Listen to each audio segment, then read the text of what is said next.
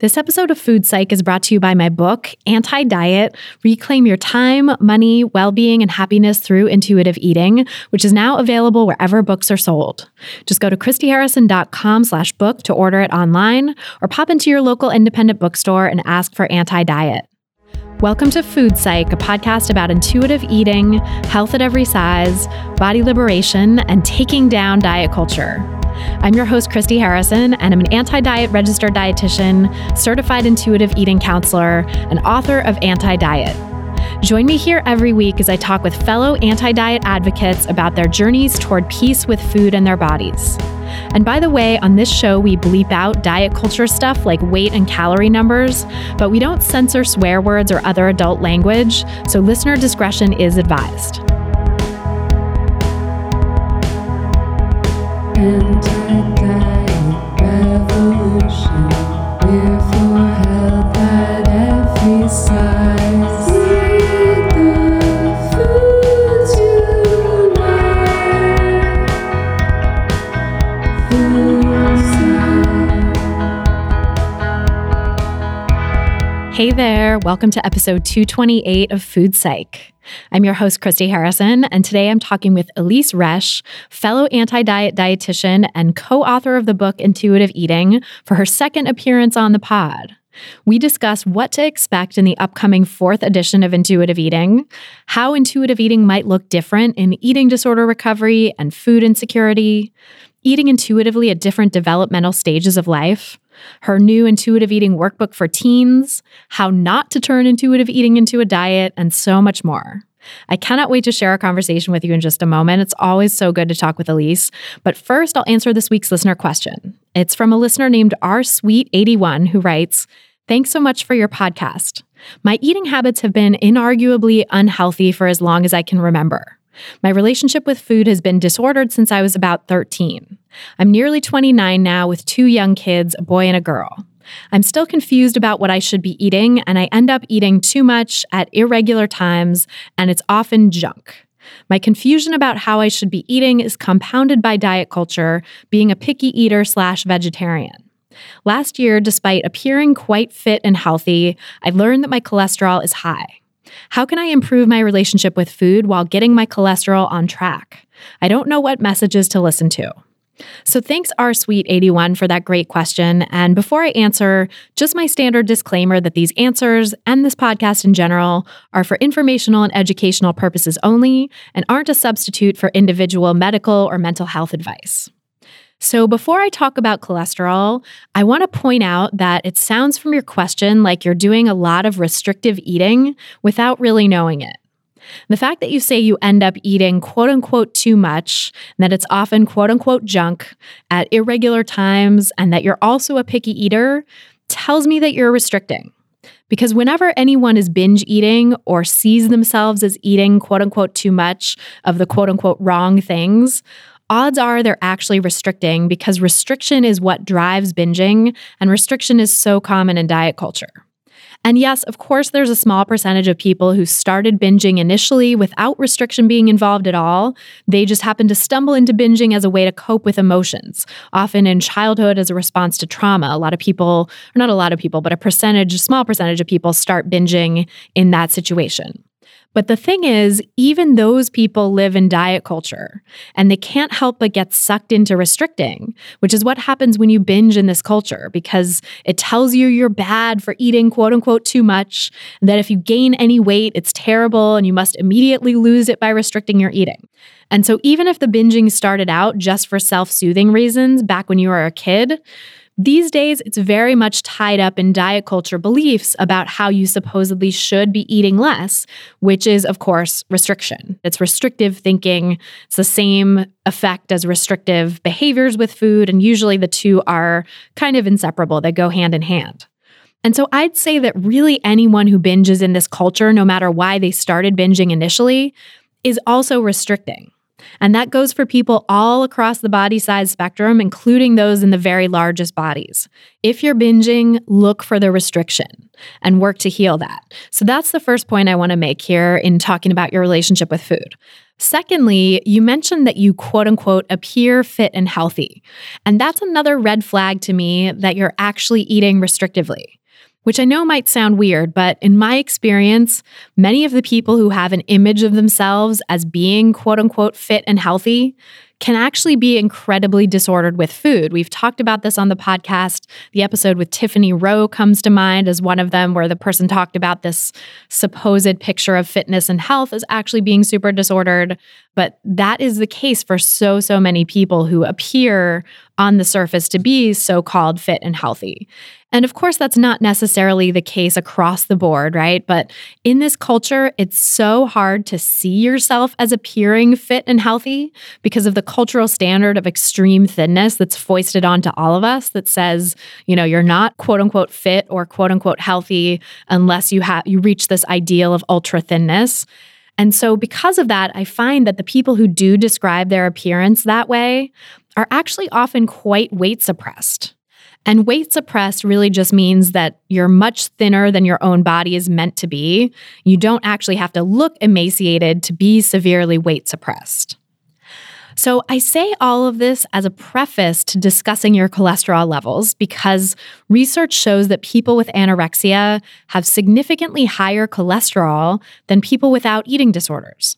And these differences persist even with partial weight restoration, meaning when people are still restrictive eaters, but just not as acutely weight suppressed as they were before when they were maybe diagnosed with anorexia, they still have high cholesterol levels.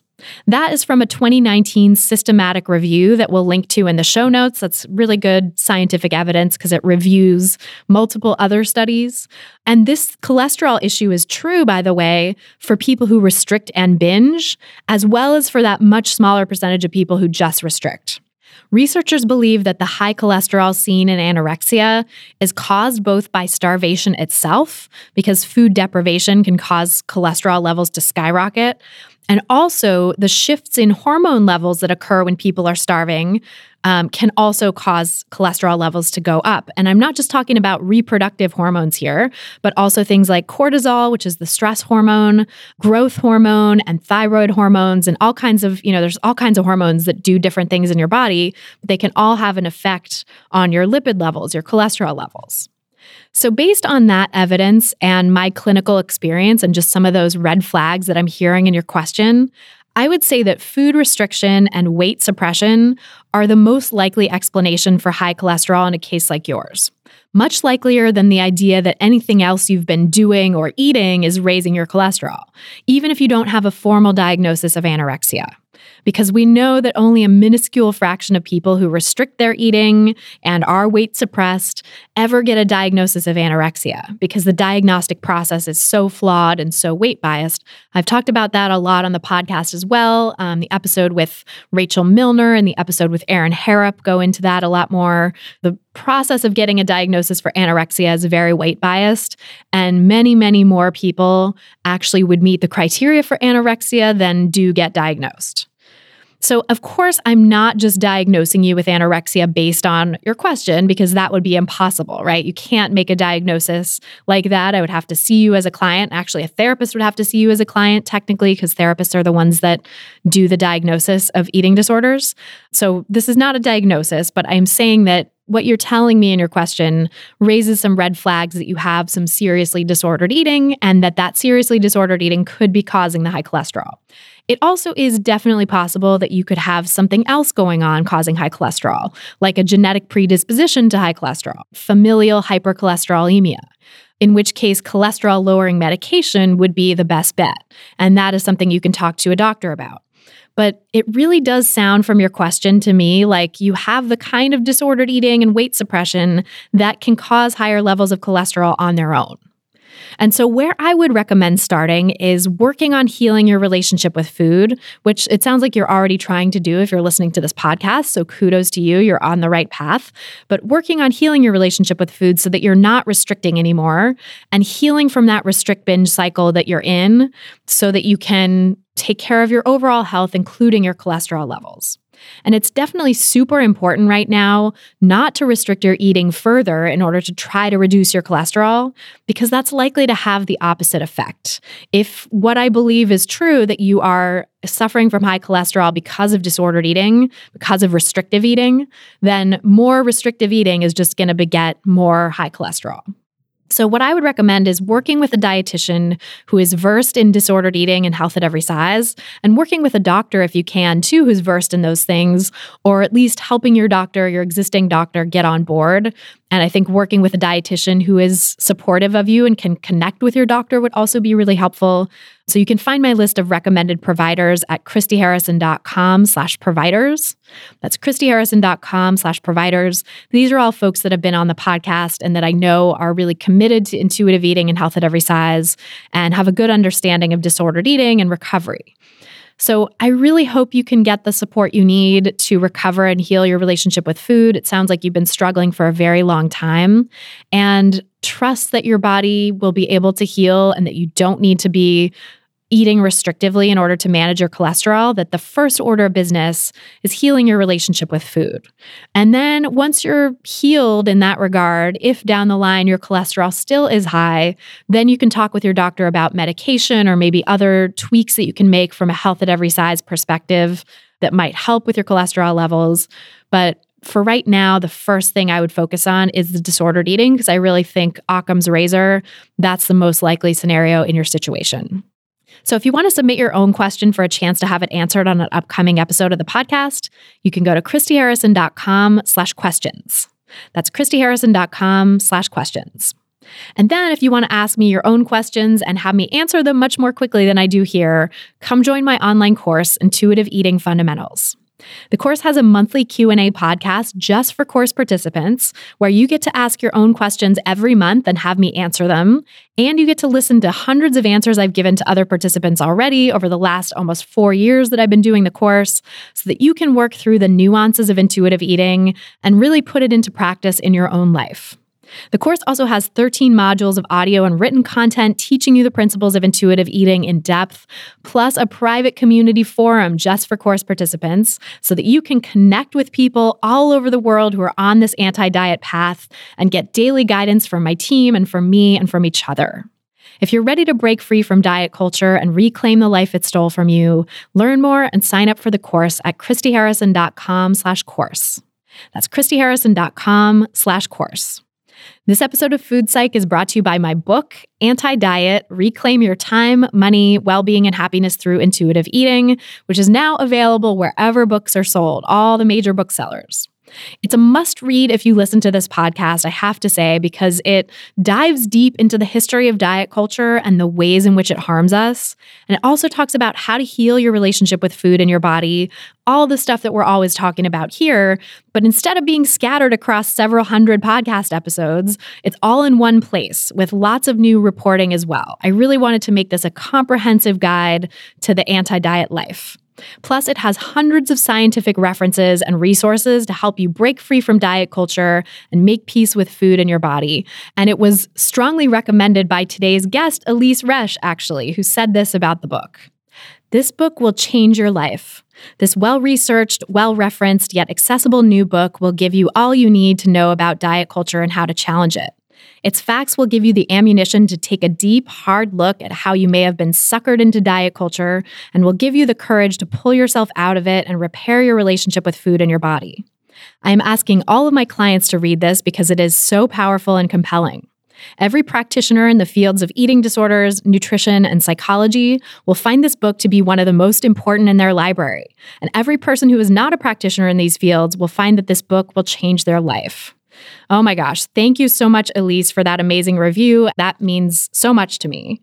And so do all the amazing reviews the book has been getting, by the way. So if you've left a review already, thank you so much. If you've read the book and you want to leave a review and you love the book, I would be so appreciative if you would leave a review on Amazon, even if you do not purchase from Amazon. It's great to do it on Amazon because that's where a lot of people get their reviews. Goodreads is another great place to leave reviews. So thank you to everyone who's left reviews of the book so far. And if you have not yet read the book and you would like to, just go to christyharrison.com/book to get it. Or you can walk into any bookstore independent or otherwise, and ask for anti-diet. And now, without any further ado, let's go talk to Elyse Resch. Elyse, welcome back to the show. I'm so glad to be talking with you again for the podcast. Oh, I'm excited too. I noticed that it's been just about a little over a year since we last talked. Well, a little over a year since we last talked in life, but I think it's been like 3 years since we spoke for the podcast. Oh, was it that long? You're right. Yeah. Isn't that wild? It's like our first episode, I believe, was episode 79. And now as we're recording this, we're in the 200s. So time goes by so quickly. I know. It's wild. It's so wild. So yeah, catch us up on what you've been up to since then. Well, in the last 3 years, and in the last 4.5 years, I feel as if all I've been doing is writing besides everything else. I've literally been writing for 4.5 years, and I think it'll be probably 6 years of constant writing until I give myself a bit of a break. So let's see, since we last talked, I believe the Intuitive Eating Workbook came out in 2017, and I co-authored that with Evelyn.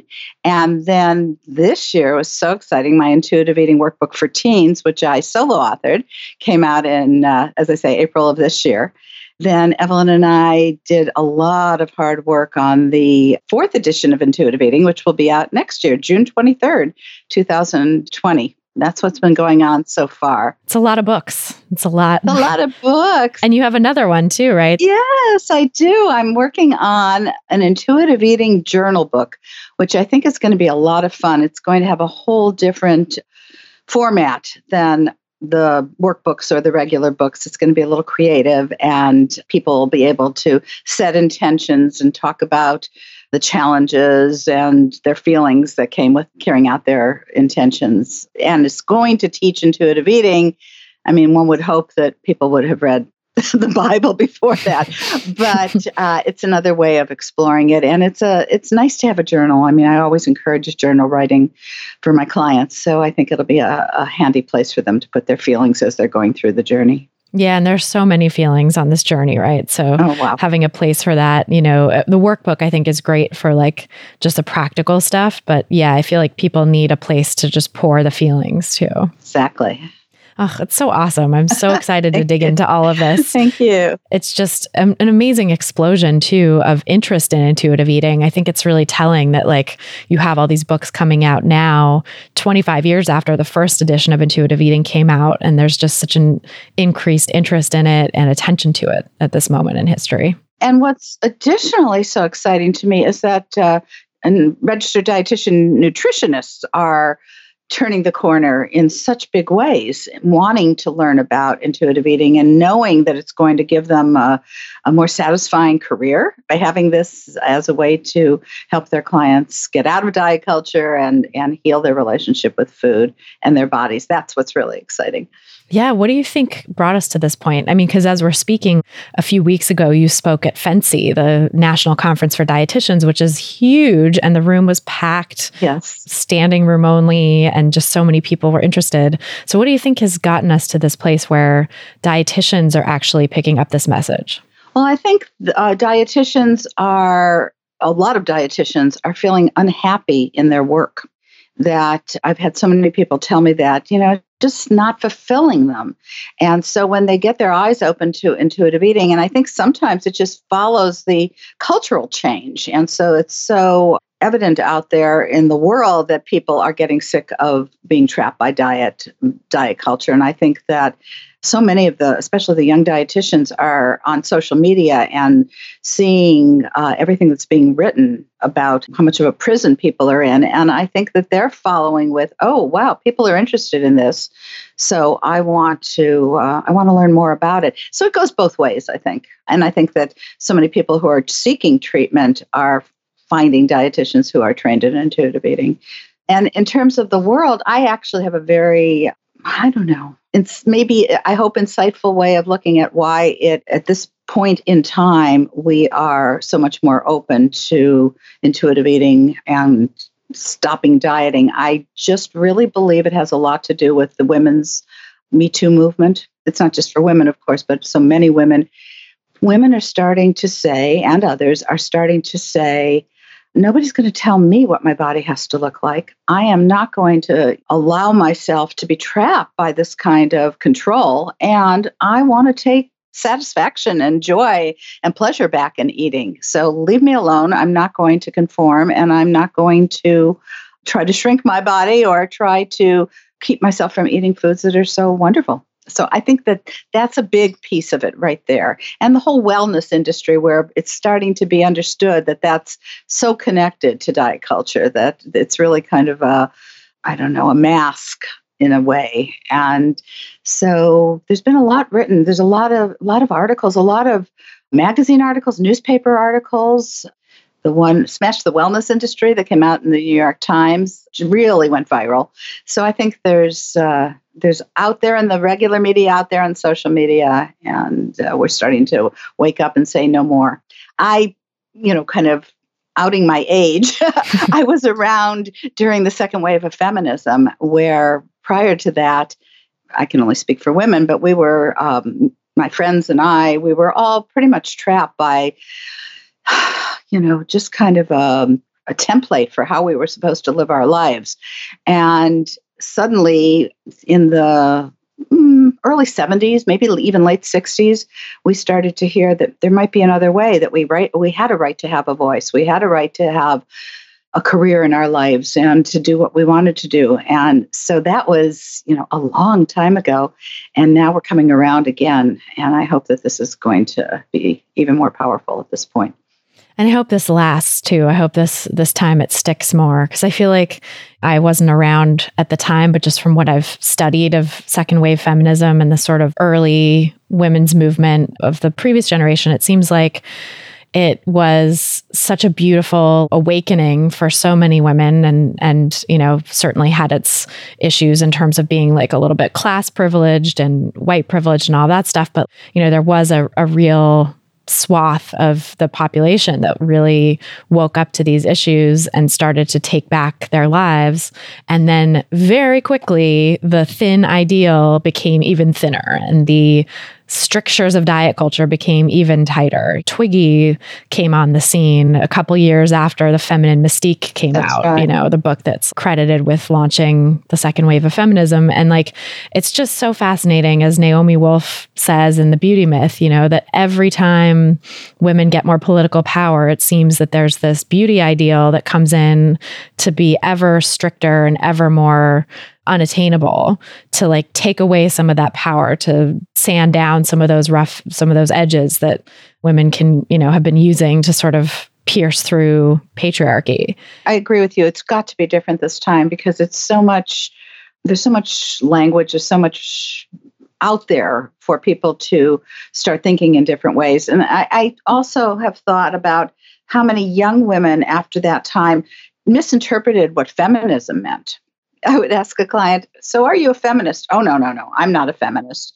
And I would say, well, really, don't you think that women have a right to earn the same amount of money as men do in jobs? Well, yeah. I mean, don't you think that, women have the right to speak up? Well, yeah. Well, you're a feminist. I think it's somehow got some kind of negative connotation to it, and people started rejecting it. But I think that's changing. So let's hope. Yeah, I agree. Keeping fingers and toes crossed and everything. I think one thing that's powerful about this moment in history, I mean, it's so polarized, right, too, because there's the progressive side of things that does really see these things and is waking up and is about the Me Too movement and intersectional feminism and all this stuff. But then there's the side that's very retrograde and sort of wants to go back to the time before second wave feminism, before civil rights, before any of the good progressive stuff has happened, Don't get me talking politically. Got some pretty strong feelings. So yes. Oh yeah. Yes. I mean, same. So it's that is one thing that's going on in the world right now that we have yet to see kind of how that shakes out. And I really hope and believe that we will end up on the right side of history, that progressive stuff will win out, progressive thought will win out. But I also think one sort of hopeful thing in this era is that people are starting to see the wellness diet for that disguise that it is, right? Yes. And that was like the sort of cloak that was put on the old patriarchal diet culture to make it seem like, oh, nothing to see here. This is just health and wellness, no worries. And now we're like unmasking that. And I don't know what comes next. And I think diet culture will always try to shapeshift into something new. But the fact that we're waking up to that together with feminism becoming maybe moving into its fourth wave, arguably now. And all of that, I think maybe is going to help not let us get sucked back in again to this same churn that keeps happening every time women and marginalized people tend to get more political power. Well, something else that I think is very hopeful is as I observe so many of my younger colleagues like you and others who are writing books and like your new book that's coming out, Anti-Diet. I have to tell you something interesting about that in a moment, but I am seeing it spreading and people not just talking about it, but writing about it. There's so many books, wonderful books that are out now and that are going to continue coming out that weren't around 25 years ago when intuitive eating came out. There were a few, but not by dietitians. And so I think that spreads the word more. What I was going to say about anti-diet is I came across a letter just the other day as I was looking for something that I'd written to someone who was going to become a new friend, telling her what I was doing. And this was probably, I guess, 26, 27 years ago. And I said, I'm writing this book with a colleague about anti-dieting. It was an anti-diet book. And that was terminology that long ago. And now you've got your book, Anti-Diet. And I thought, wow, it's coming around full circle. That's so great. That is so cool. And I mean, your book really paved the way for that. I think my own recovery would not be what it was without intuitive eating. And you and Evelyn and all of our colleagues in this movement setting the stage and creating this movement, Health at Every Size, intuitive eating, helping people get back to that relationship with food and their bodies that we're all born with. I don't think that we would be at this moment that we're at now where I could write a book like this and have, a major publisher not question me. I mean, that was one of the things that I kind of had, in the back of my mind going into it was like, okay, if I sign with a major publisher, are they going to have like all these changes they want me to make it more marketable, to make it more in line with like the other diet books that they sell? And I'm so grateful and so happy with Little Brown, my publisher, who just was like completely on board the entire way, like never a question. And in fact, my editor like amplified my social justice points at every turn and like asked really insightful questions that helped sharpen my arguments. And there was never any question. Like there was never any, oh, maybe you should like change this, or don't you want to add some nutrition advice in here? Like never any of that stuff. But, I think to get to the point where this publisher and, these editors and people that I worked with were there mentally, I think speaks to how far we've come and how you and all of our colleagues in this movement who are working 25 years ago, 30 years ago to like set this stage, like all of the work that you did kind of made that possible. Well, I'm just so grateful for being, a part of this and being able to spread the word. And I'm also so grateful that scientifically, there are so many researchers that are interested in intuitive eating. And there's been over, I think, about 120 studies now validating it as an evidence-based process, which gives it so much more clout, I think, out there in the world. It's not just theory, it's there, it's foundation. But I'm so glad that this was such a help for you as well. It's great. It's incredible. And I think I have a lot of privilege in that I was basically an intuitive eater for 20 years before I had my disordered eating start. It started for me in college. So I was able to get through childhood and adolescence as an intuitive eater because I had thin privilege, basically. No one commented on my body. No one made me go on a diet. That's such an important point, Christy. I don't think that people understand that, or maybe they don't think about the fact that if you've never thought you have to change your body, then you don't get into that trap. But so many people don't feel that way, or their parents or doctors. I'm just so astounded by the impact that some of the medical community has. I have a 16-and-a-half-year-old client, just got her driver's license, just, so excited. And she told me that when she was 8 years old, her doctor told her parents, you better watch it. In fact, she ran into her doctor at a store and so happy to see him. And then afterwards, this was a little older than 8, I think, the doctor texted her father to say, I'm really worried about your daughter's weight.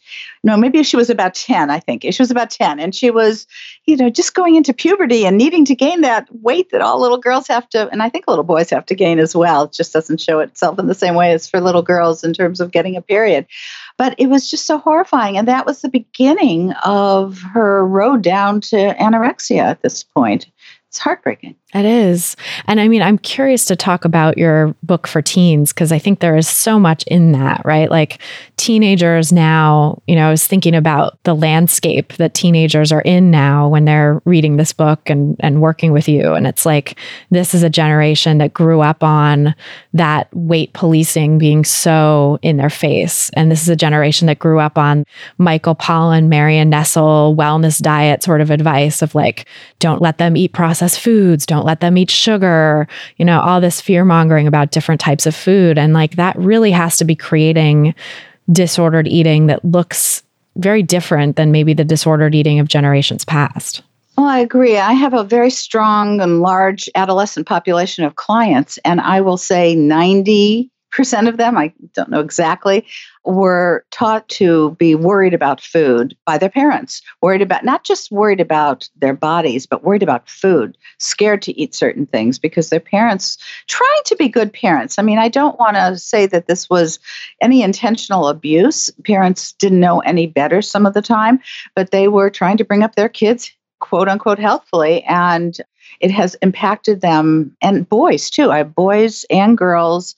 I've had some clients who are in transition also, and it's affecting everybody. And so I was very excited to be able to write this book for teens, because giving a teenager the intuitive eating book is a big chunk, to read. And most of them don't want to. They've got so much work to do in school. But I wrote the workbook in a way that would appeal to them. I kind of used as best as I could teen language and very concise and concrete ideas for them to think about. I also switched around the intuitive eating principles in that book. I played with it and renamed not the principles so much, but the chapters that related to the principles, so I could really take them down a path of making a decision for themselves to get out of this and to change the disordered eating and the eating disorders they're in, and give them real concrete reasons for it. And then these exercises which really brings them to have some very challenging thinking as to why they're caught up in it and what are some of the challenges in making that change. So it was exciting for me to be able to speak to them, and I find that they're loving it, as are my adult clients. Some of them are using this book. I know it's interesting, but let me tell you why I think that it's helpful for adults. I think that each of us carries with us our whole lives the little kid in us and the teen in us, and that developmental stage of being a teen is about autonomy and, doing what is right for you. And so the adults who are getting in touch with their own internal teens and allowing themselves to go back to the years when they were chronologically teens and look at where this all started for them. There's been some profound changes and realizations for some of my adult clients with it. But for the teenagers, it really speaks to them about, they don't have a lot of control over their lives. So the one thing, and I made a big point of this in the very first chapter, the one thing that they actually do have power and control over is what they put in their mouths and listening to their internal wisdom. And so it was an appeal for them to look at intuitive eating as something that would give them that sense of autonomy versus going on one of the latest, craziest fad diets, which has nothing to do with their autonomy, which is an external force on them. Yeah, that's such a powerful message. And I think, that also speaks to the idea that so many people develop eating disorders in teenage years and adolescence as a way to try to control things that feel out of control, also as a response to diet culture and increased pressure to adhere to a certain standard, which is, again, coming from the outside. That's not autonomous. It's responding to external pressure. And so this idea that intuitive eating is a way to reclaim that sense of agency, I think is so powerful. Exactly. And so as they start to understand that the eating disorder is really a false sense of control, because it really doesn't give them, any serious lifelong control in their lives. And intuitive eating is forever. I mean, they can tune in and do what they want. I mean, I do sometimes often have to talk to parents, bring them in and help them change the language in their homes and help them understand that their children and their teenagers really have wisdom inside, and start giving them that power rather than trying to tell them what to eat. Yeah, how does that go with the parents? Because as you said, these are parents who think they're doing the right thing by restricting food and maybe have a lot of their own internalized wellness diet stuff or other diet culture stuff that they're dealing with. Well, I appeal to them from a psychological level. I just love the psychology behind intuitive eating, and I love psychology in its biggest form. So when I'm talking to a parent, I actually had a mother in yesterday of a 14-and-a-half-year-old boy whom I'm seeing who has anorexia nervosa. And I don't want them in any way to feel, shame or feel blamed. I just want to help them understand that what they've been doing with their best interest at heart is actually psychologically problematic for their kids. So by trying, this particular mother was always worrying about cholesterol and worrying about, the father has some quote unquote weight issues, and really trying to prevent her son from having these problems and having any health issues. And he had been a little larger boy when he was starting to go through puberty, and to try to help her that regardless of any true nutritional science, psychologically pushing that on a child is only going to make them go the other way. And so it's tricky, but I could see in this mother's eyes that she was able to own the impact that she and her husband had on her son without me, as I say, without me shaming her, and be able to say, okay, I've got to let go of some of my beliefs, even if I can't really get into it and really believe that you're telling me that sugar isn't evil. And by giving him this freedom now to make decisions for himself and letting him know that there are no good foods and bad foods, okay, I'm getting it. And I was really pleased with how she surrendered to the understanding of the psychology of it. Yeah, and I think that's actually such a good way in too, for people who are really new to this message. It can be probably a lot easier for them to accept that, okay, there's this sort of reverse psychology that happens where the more you clamp down and forbid certain things, the more that the kid or whoever, the person is going to gravitate towards those foods or end up eating out of control, feeling out of control with food, whatever, because they've been restricted, even if they can't understand the nuances, or if they have, some parents I imagine have pretty strong beliefs themselves in, yes, fad diets like keto or Whole30 or whatever, where they just can't see the science for what it is. They're wedded to their own fake science or whatever. So, and it's amazing to me how many parents don't really understand the developmental stage of adolescence, that it's so important for their teen to have a sense of agency in the world, and that this is, by taking it away from them, by giving them these messages of negativity about food, and trying to control their teens' food, that they're going to get them one way or another, that healthy adolescence is going to act out. So let's not promote acting out in this realm. I mean, I wish parents could understand that in every realm too. Yes. I feel like I definitely had my struggles as a teen to try to individuate, and ended up doing a lot of things that society deems bad. I was like a bad kid because I basically just needed to have my autonomy and my needs for autonomy met, and wasn't getting that recognition from my parents, or specifically one parent in particular. Right. I'm so often helping people understand that this shows a healthy ego when an adolescent is needing to have their own voice, or as an adult who is quote unquote failing at dieting. I mean, this is a sense of a strong ego, because people don't want to be told what to do, especially teenagers don't want to be told what to do. And so they're not bad teenagers, they're just trying to express this need to have a sense of who they are, and as you say, individuate and form their ego identity. And the more we can educate people about that developmental need, it's so important. It starts early in childhood. I have a great respect for Erik Erikson, who was a German-American psychoanalyst and behavioral psychologist, and he created the 8 stages of man, which, now I'd call him up and I'd say, hey, Dr. Erickson, we got to call it 8 stages of human.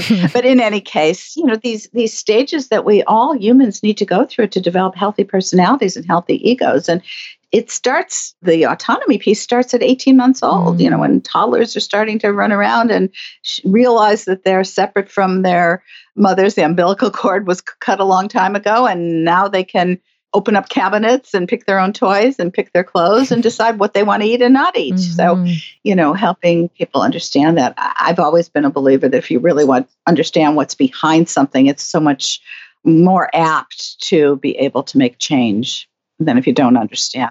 Well, and it's interesting too to think about those stages as like building on one another, because I think in a lot of cases, especially now, I think I see, parents getting involved in their kids' food so young, like where 18 months, they might already be putting the kid on a diet without calling it that. But it's like, you only get so much of this, you don't get any sugar, you don't get this, you don't get that. That's right. And so if that need for autonomy and, that sort of low-level individuation isn't met at that point, then by the time they get to the teenage years, they're probably extra primed to rebel. There's probably a lot of that growth and that individuation that still needs to happen.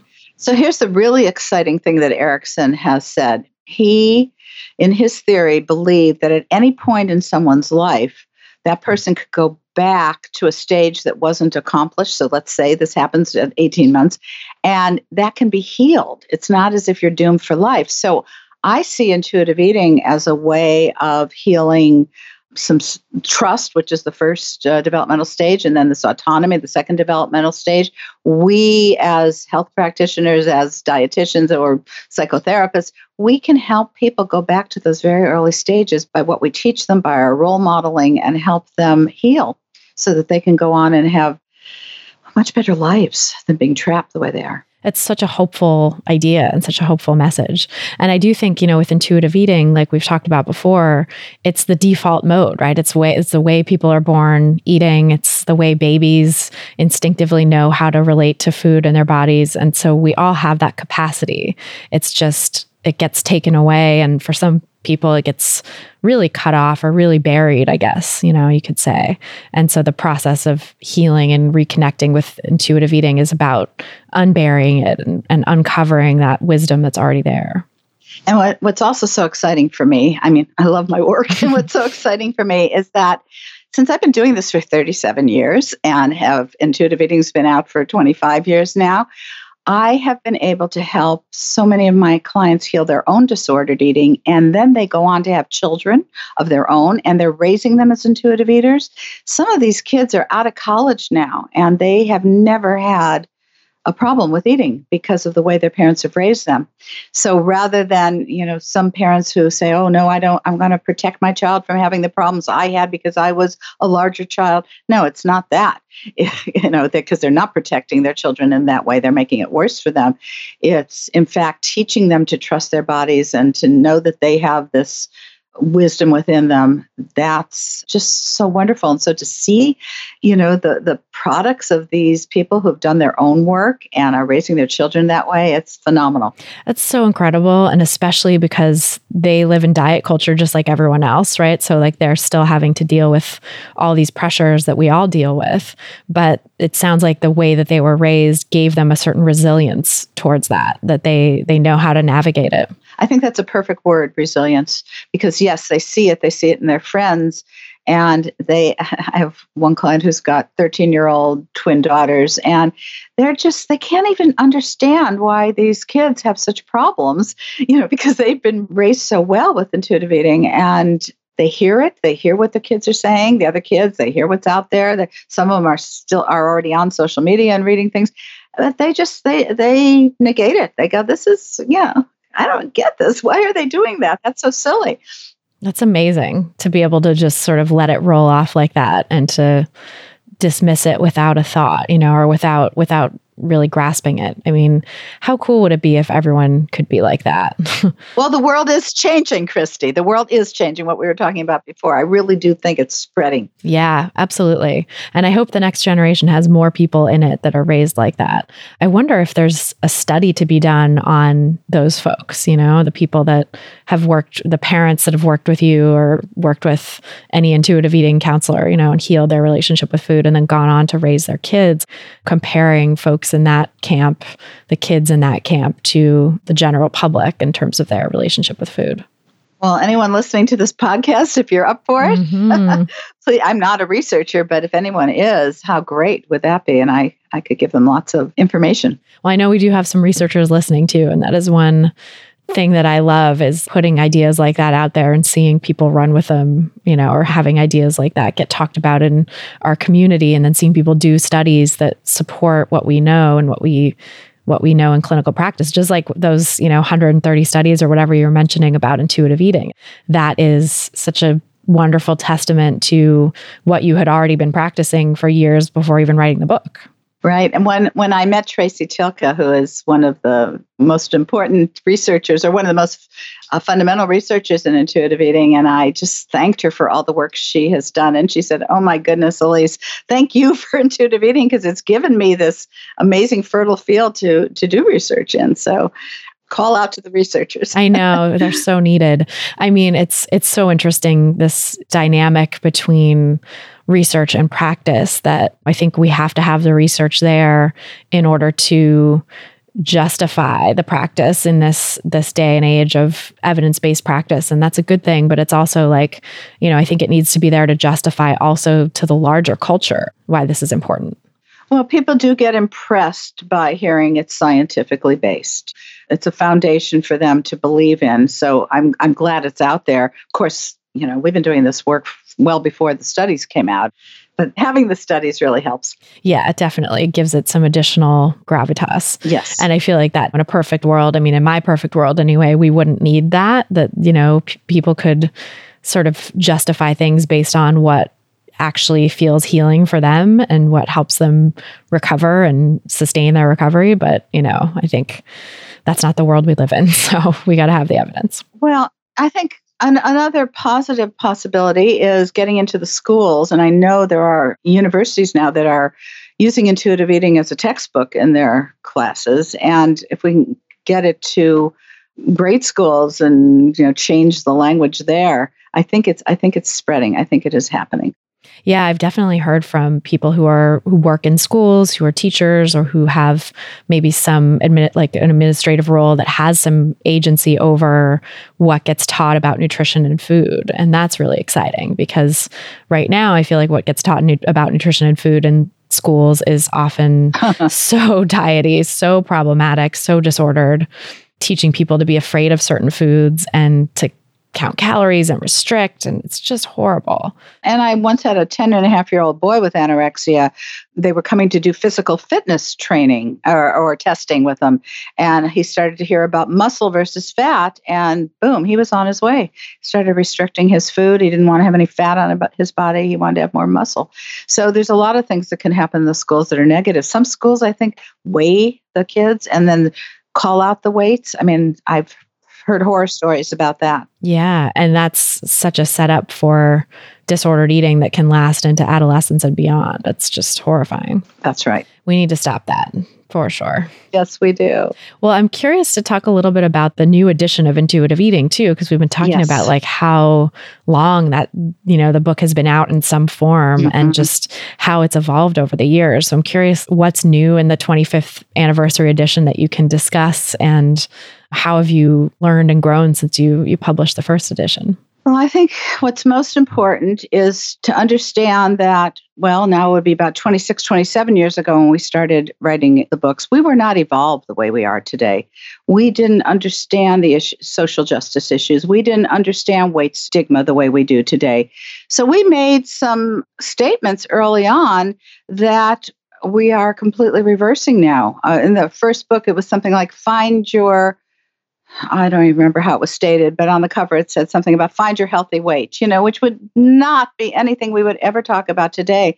So we are being kind to ourselves for the fact that we could only know what we could know back then. And interestingly, not the second edition, because it wasn't really a revision, it was just an edition of the eating disorder chapter. But in the third edition, we really tried to remedy a lot of that. And then when we went over this third edition, which was written 9 years ago, we realized, oh my goodness, we didn't get as far as we needed to. So this fourth edition, we are hoping that we have fixed it so that we are current with everything that's happening in the world today, and we're not triggering anybody and not having some false implication about weight in this book. So that's a big piece of it, and that goes through the whole book.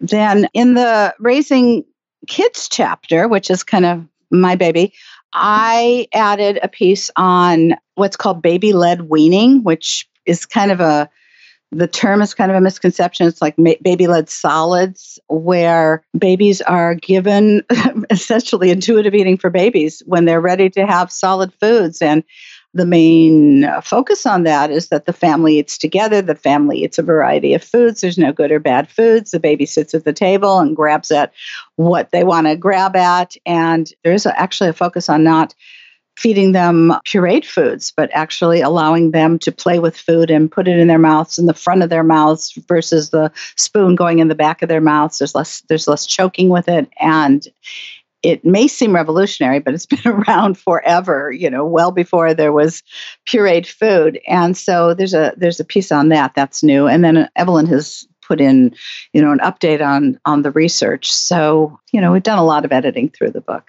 I think everybody will love it, I hope. I'm so excited for it. I cannot wait.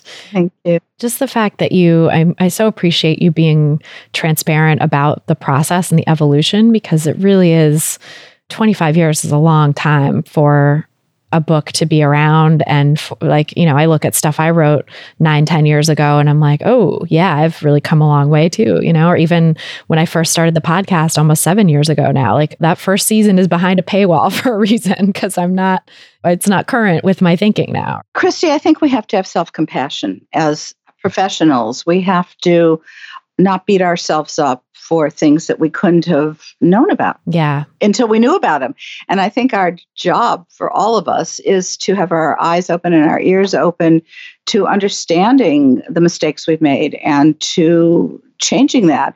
What troubles me is the people I run into, especially a lot of people of my generation, who are so close-minded, who poo-poo so many of the things that they need to be open to. And so, I have compassion. So does Evelyn. We have self-compassion for what happened then. And we are grateful for the fact that we're open to making that change. Yeah. I mean, I'm so grateful for you for that too, because not everybody is like that. Like you said, there are people in your generation that are just so closed off, and it's like, this is the way I've always been doing it. And people of every generation really that are like that, But yeah, the self-compassion is so huge. And I think especially as dietitians too, like we are so steeped in weight stigma from the get-go. I mean, not just in diet culture, but also in our training. It like amplifies the weight stigma that we pick up from diet culture, and fat phobia and food phobia is rampant in dietetics training. So I think especially for dietitians to come out of that and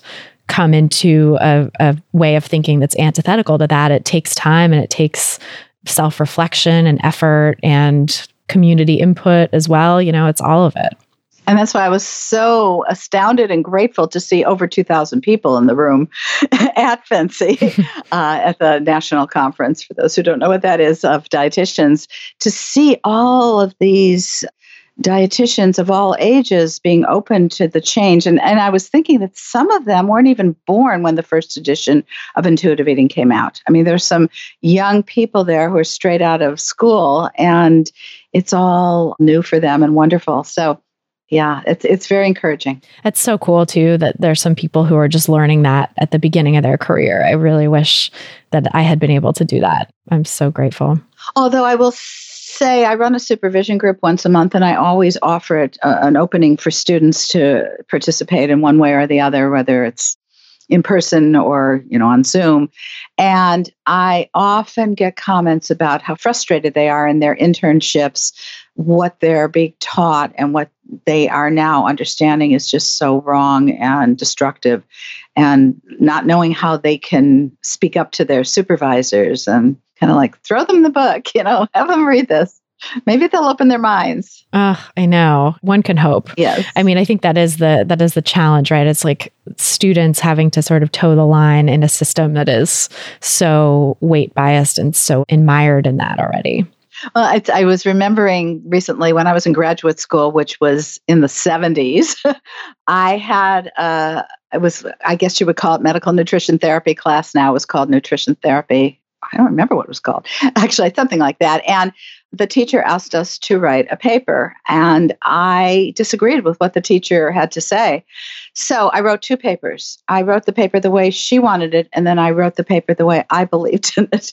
And I thought, if she's going to fail me, she can't fail me, because I gave her the paper that that met what she had taught, but it was just, I was not happy with it. And so I was challenging it. I don't think she liked me very much. Did you already have an inkling back then of what was wrong with conventional nutrition wisdom, or how did that come to be?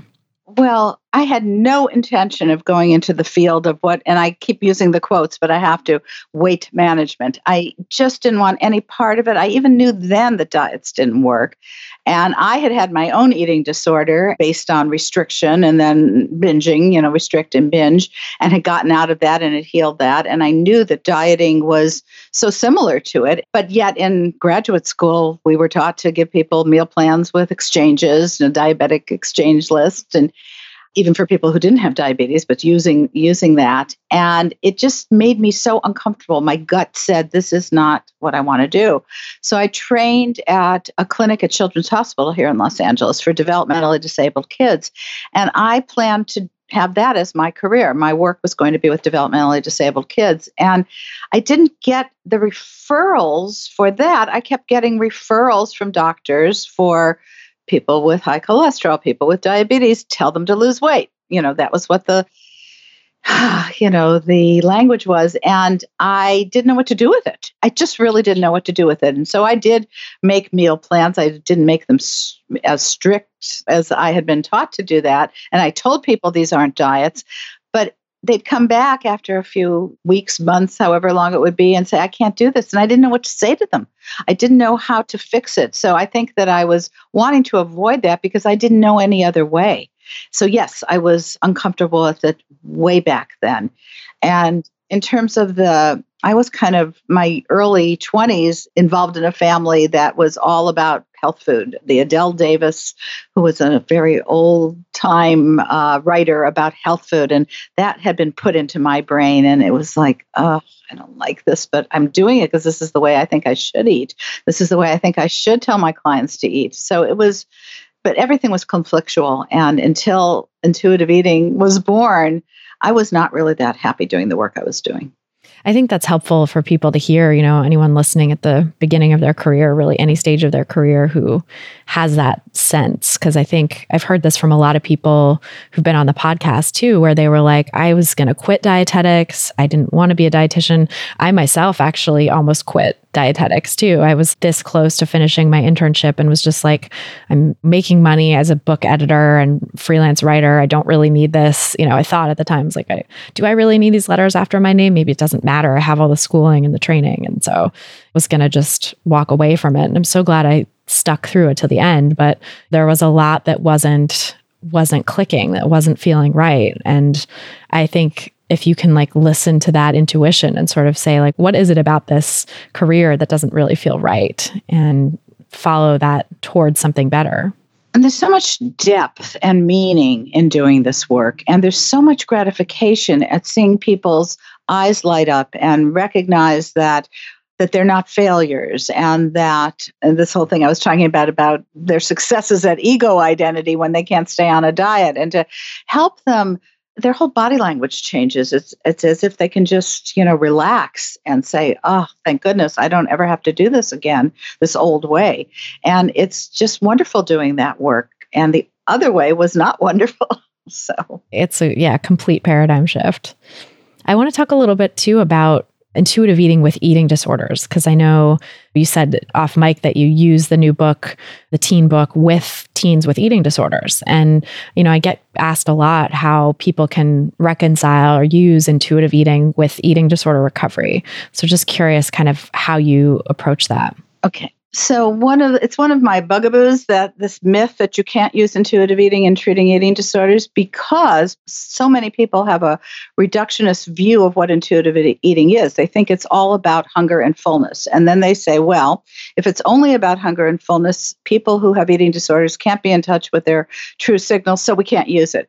They don't understand that there's so many other aspects and principles of intuitive eating that from the get-go, helping people make peace with food, making all foods emotionally equivalent, helping people have respect for the way they talk about their bodies and, how they treat their bodies, helping people look at the rules that have been in their lives and the quote unquote food police that have been, I gotta stop saying quote unquote. I do it all the time. It's probably the food police that, have been trying to control them, and helping them understand about autonomy and showing them. Here's one of the most important things that I'm able to do with clients is to say, here's this vision for what life is going to be like as you nourish yourself, as you re-nourish yourself, as you are able to really trust the signals your body gives you.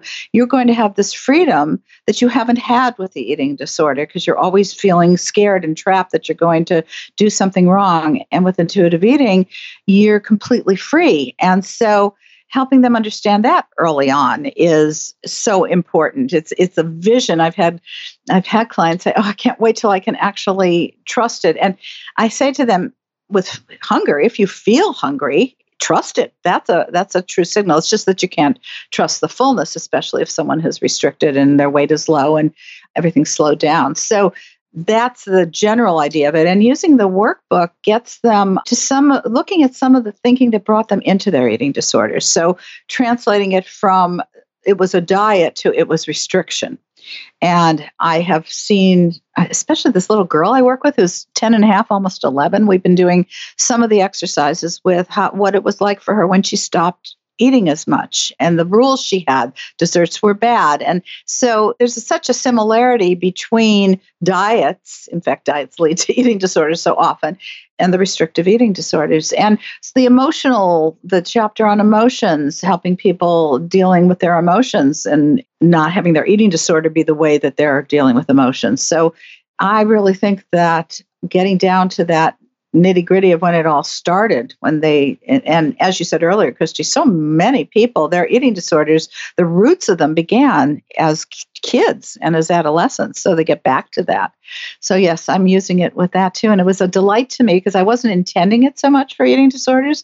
But when I started to use it with some of my clients, I thought, wow, this is great for them too. I mean, yeah, because a lot of it is these self-reflective questions and sort of experiments you can do with your own, mental experiments or experiments in your life with trying different foods. And it's like anyone can do that. You don't have to have quote unquote perfect hunger and fullness cues. Not that they're ever perfect, but they don't have to be fully back online in order to take advantage of that kind of mental piece of recovery. And the big theme in intuitive eating for me has been for a long time satisfaction. And so working with clients who have eating disorders who aren't really getting any satisfaction in the amount that if they're not eating enough or if they're eating more than their bodies need, they're not having satisfying meals, and helping them understand that they have a right to have their needs met. And one of their needs is to have pleasure and satisfaction in this world. And so that comes out in this book. And that's why the second chapter in the teen book is about satisfaction and starting to figure out the ways that you can enjoy food more by taking off the rules and by setting up environments that are pleasant. And I really like that it's front and center like that, because it is, as you say in the other book, it's like the hub that drives the wheel of intuitive eating, right? So it's nice to have that put forward. And I also think, my favorite principle, I guess, for naming favorites is reject the diet mentality, because it's so foundational and it's so, I think, important to everything else. And I basically wrote a whole book about reject the diet mentality. Right, it's like, right, anti-diet. Yeah. Well, that's always going to be the first one. Whatever I would write, it would be the first principle. But then I jumped around after that. And I think in rethinking, we weren't going to do a major overhaul in this way, but in my rethinking of intuitive eating, I would have put satisfaction as the second chapter, which I'm also doing. I'm writing an intuitive eating journal book right now. It's opportunity to journal feelings, and I'm using satisfaction as the second chapter in that as well. Yeah, I feel like it is sometimes, especially if people go through it methodically, the principles kind of one by one, satisfaction can feel a little late because you want to bring that in to everything. You want to like infuse it in the work that they're doing to honor their hunger and make peace with food and the foods that are satisfying and stuff. And I think it's very hard to honor fullness if you haven't been thinking about satisfaction. So, and if you haven't made peace with food, I mean, you have to have food security. You have to know that you can have the food, whenever you want it. And then recognizing that when you're comfortably full, it just doesn't taste as good afterwards. So satisfaction. Yeah. I feel like with fullness too, that's one that I actually, when I'm working with clients or in my online course, I kind of like turn down the volume on that one for a long time until that, it's like you can kind of come back to that when you're ready. But in my experience, it tends to fall into place once all the other principles are sort of being practiced consistently. Yes, I 100% agree. 100%. Yeah. And it's funny how people, I think because of diet culture and that thinking that people are coming into it with, I get so many clients coming in where the first, it's like, what are you working on in your relationship with food? And it's like, stopping when I'm full, that's like the first thing, or stopping when I'm full and stopping emotional eating. And it's like, oh, when you sort of know that the cart is before the horse when the emphasis is on stopping those things because people just don't know. And I think they're doing that some of the time, Christy, because it's a new rule for them. So a lot of people morph intuitive eating into another diet, which we want to guard against. But, if they have this rule, I have to stop the moment I feel comfortably full, then it's a new rule for them. And I really help people guard against that. And it's so amazing and important. I think that you and Evelyn do guard against that so well. And that like in every talk I've heard you give and in the books, it's always really called out specifically, like, don't turn this into a diet. And yet people still manage to turn it into a diet because diet culture is that pervasive. What would you say, because I definitely have a lot of people listening, I'm sure, who are in that boat of turning intuitive eating into a diet. What would you say to help people stop doing that, to help break that mindset? I would start again with self-compassion to help them understand that they're reaching to make this another diet because they're so scared that they can't trust themselves. And they're so scared they can't trust themselves because that's been what they've been told by all the diets throughout their lives. You're not doing it right. This is the right way. It goes back and forth over the years. So helping them understand that it's their way of trying to control something and that it's going to really, by looking at it as a diet, it actually sabotages their ability to trust their inner voice. But to not be, I think one of the most important things is to not be angry at themselves, to not judge themselves, to not blame themselves, that this has been, you've been brainwashed, so how understandable that you're going to take this and then try to turn it into the next diet, thinking you're not dieting anymore. But let me show you how that is going to sabotage your process of really getting to this place of freedom. So that's where I would go with that. And again, helping them see how making a rule like that is diet mentality. I love that. I think self-compassion is such a key foundation to intuitive eating. Actually, when I teach intuitive eating, I also teach self-compassion first, just to set the stage. I always say, come from a place of curiosity, not judgment in terms of everything that's going on. Just be curious, be neutral. Don't judge yourself. Be understanding. So you did have a period of eating so much that you were so physically uncomfortable. Okay, let's just understand. Be compassionate. Maybe you were going through a really hard time, or maybe you were with friends who were all talking diet and you wanted to be part of the group. And then you tried to do that again and you started overeating. So yeah, I think the understanding the why behind it and that you're not broken because you're eating that way is so important. Because I think diet culture wants people to think they're broken because they're eating to a point of discomfort, or they're broken because they're emotionally eating or whatever. And actually, you're not broken at all for doing those things. You're just responding in a very human, very understandable way to your circumstances. And so let's look at your circumstances, and maybe there's ways we can help improve those so that you're not driven to do these things that are natural coping mechanisms for that. That's right. And I think too, speaking of circumstances, I love that you brought up food security earlier. I think that's another aspect of intuitive eating that's starting to get more attention and more discussion in social media, especially. But that, I think people don't always have the capacity to engage in the full expression of intuitive eating when they are experiencing food insecurity. But to me, I've been thinking about this a lot lately, and I'd love to hear your thoughts on this. To me, I would say it's still intuitive eating when you're food insecure and you're working to get more stable access to food. Or maybe it's working on the circumstances that would allow that, like working on getting a job or more benefits that can support you and allow you to have food access. That to me is also intuitive eating. Intuitive eating is not, it has to be all 10 principles checked off the list. It's a practice and a process. And if you're in that process with whatever circumstances you're in, that you're working towards fundamentally self-care through food, taking care of yourself by getting enough food, and not letting diet culture interfere with that, whatever place you're at, that's intuitive eating. Well, it's intuitive living, and it's also about like Maslow's hierarchy of needs. We have to have the basic needs met. So if someone doesn't have the access to fruits and vegetables and is living on fast food, well, good, they're getting food in them.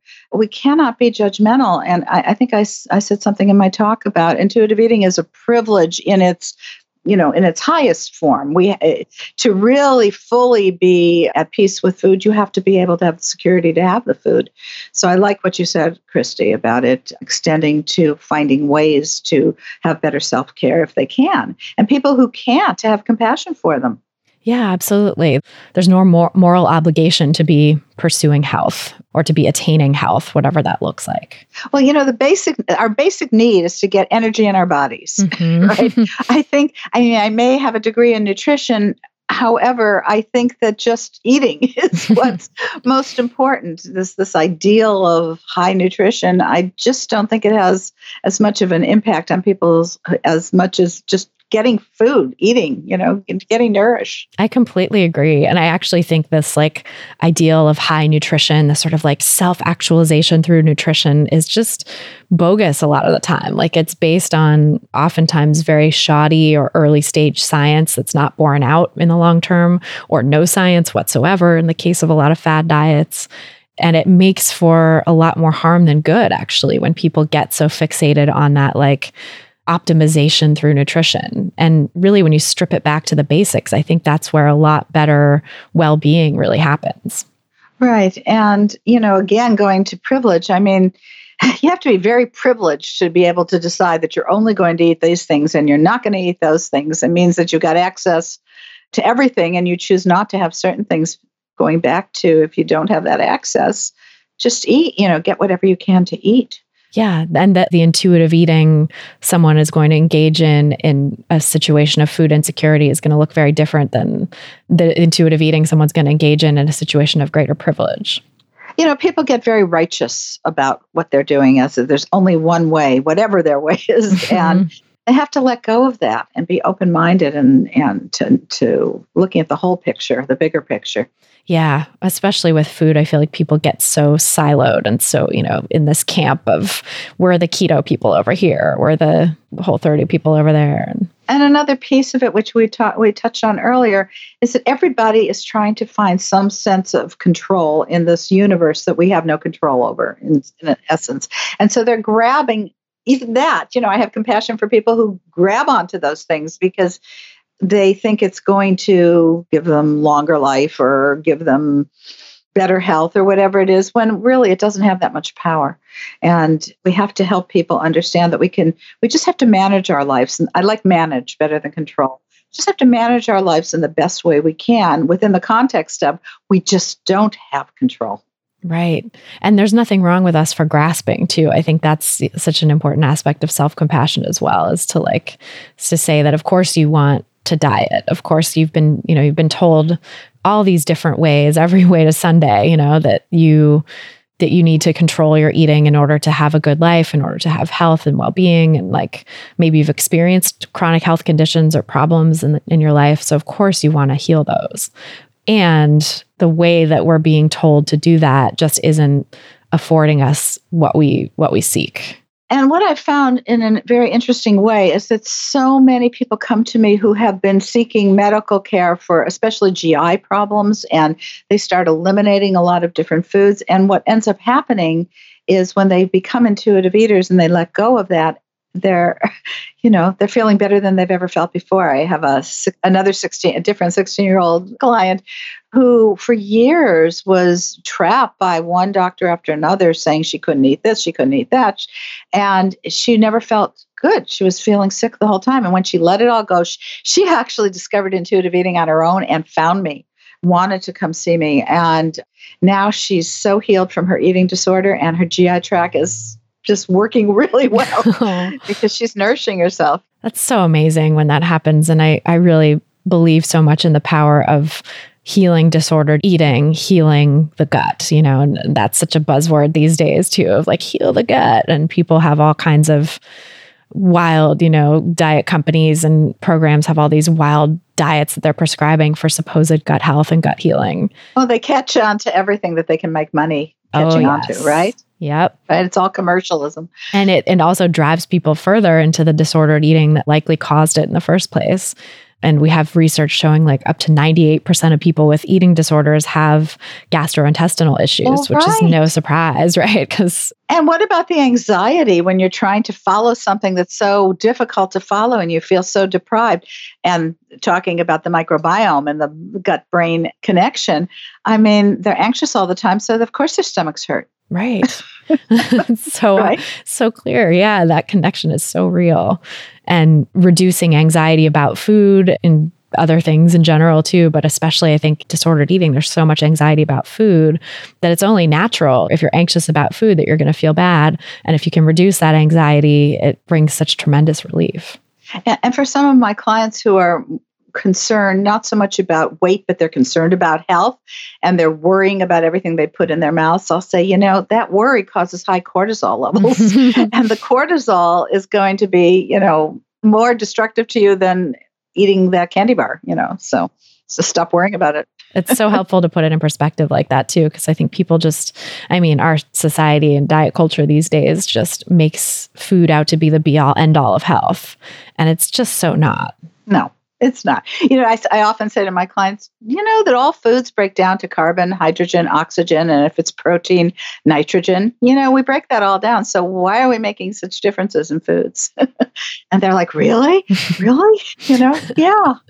It's all the same stuff. Yeah. It all breaks down chemically. If you've had some chemistry, you know that, So. I feel like that's like the benefit of knowing nutrition information too, is being able to use it for good in that way to help bust some myths or give people some information that sort of awakens wonder about the body and its abilities. Well, that's why I actually like to plug registered dietitian nutritionists, because we have to have that science and that information. Whereas there are people, I live in California and we do not have licensure here for dietitians. So anybody can open up an office and say, I'm a nutritionist and start telling people what to eat. And they don't necessarily have the science behind them. Yeah, but that science gives such an extra layer of opportunity for this discussion and richness. Well, I love talking with you, Elyse. I could talk with you forever. But thank you. Yes. I love it too. It's wonderful, Christy. Oh, thank you. Yeah, well, tell us where people can find you and learn more about your work. So I have my own personal website, which is ElyseResch.com, and I have lots of things on there. I have a whole link to something I call my words of wisdom, just from all these years of gathering some pieces of wisdom for living life. And I have talks I've given and explanations of intuitive eating. It's a pretty personal website. And then there's the intuitive eating website, which is intuitiveeating.org, not .com, but .org. And that will give information about all the science, the studies behind intuitive eating. And for people who want to become certified as intuitive eating counselors, it gives that information. And for the public, for resources to find people who have been trained in intuitive eating, that's on that website as well. And then if anybody wants to write to me, probably shouldn't put that out there, but it's just ElyseResch@gmail.com. It's really easy. I didn't make it complicated. So people can just find you. I'm easily found, yes. And then your books are coming out. The teen book is out now, right? And then the 25th anniversary edition is out in June. Yes. And then the journal book will be out 2021. It takes 2 years. Well, as you well know, Christy, it takes a long time from the time you sign a contract to write a book until it's actually out there. I was going to say on the bookshelves, if there are any bookshelves left for them to be out. So the bookstores. So yes, so it's one after another. It was 2017, as I said, with the Intuitive Eating Workbook, and then it jumped to 2019 with the teen book, and 2020 for the 4th edition, anniversary edition, and 2021 for the journal book. So exciting. I'm really psyched to see all these books come out and get my hands on advanced copies. I cannot wait. And I'm also consulting with a couple of dietitians on writing an intuitive eating related book. I can't give you the specifics of it. So there are people who really, people who are intuitive eating counselors who are writing some more books, the more the merrier, of legitimate intuitive eating books. There are a lot of people who have co-opted it and aren't really legitimate. And we just actually saw something about some book that is named exactly the name of our book, or revolutionary program that works, by some guy. I don't know who it is. And it's just outrageous. I feel like I saw that the other day and I was meaning to write to you about it, and then I got sidetracked, but it was like so random that it was, obviously trying to capitalize on your good name, but just horrifying. And like with books, you can't copyright a title, right? So it's so frustrating to be able to, discern what's the real one. Exactly. So that's very troubling, but I just hope that people will find the source and get the best information. Well, I'm doing my best to point everyone towards you and to know that you are the original intuitive eating pros, the original authors of intuitive eating, and really the only book that has the title Intuitive Eating that I would ever point anyone to. So thank you. And we have a lot of support out in the community on social media, people, being angry that other people are giving out misinformation. So I'm grateful for anybody out there who is letting the public know to be careful about that. Yes, it's rampant, people trying to co-opt intuitive eating into a diet, but it is not a diet, and you're doing amazing work to clarify that. So I love it. Thank you, Christy. Thank you so much. Thank you so much for being here. Great opportunity. Thank you. So that's our show. Thanks again so much to Elyse Resch for joining us on this episode, and thanks to you as always for listening. If you're looking for some practical tips to help you get started on the anti-diet path, grab my free audio guide, 7 Simple Strategies for Finding Peace and Freedom with Food. Just go to christyharrison.com/strategies to get it. That's christyharrison.com/strategies. If you've gotten something out of this podcast, please help us reach more people who need to hear the anti-diet message by sharing this episode and subscribing to the pod on Apple Podcasts or your favorite podcast platform, whatever that may be. You can see all the places to subscribe at christyharrison.com/subscribe. To get full show notes from this episode, including all the resources we mentioned, plus a full transcript, just go to christyharrison.com/228. That's christyharrison.com/228. And to get the transcript, just scroll down to the bottom of the page and enter your email address. This episode was brought to you by my book, Anti-Diet: Reclaim Your Time, Money, Well-Being, and Happiness Through Intuitive Eating, which is now available wherever books are sold. Just go to christyharrison.com/book to order it online, or pop into your local independent bookstore and ask for Anti-Diet. And if you've already read and loved the book, I would be so grateful if you could leave a nice review in Amazon or Goodreads and upvote the other great reviews. A big thanks, as always, to our editor and sound engineer, Mike Lalonde, our community and content associate, Vinci Chue, and our administrative assistant, Julianne Watasik, for helping me out with all the moving parts that go into producing this show every week. Our album art was photographed by Abby Moore Photography and designed by Meredith Noble. Our theme song was written and performed by Carolyn Pennypacker Riggs, and I'm your host, Christy Harrison. Thanks again for listening, and until next time, stay psyched.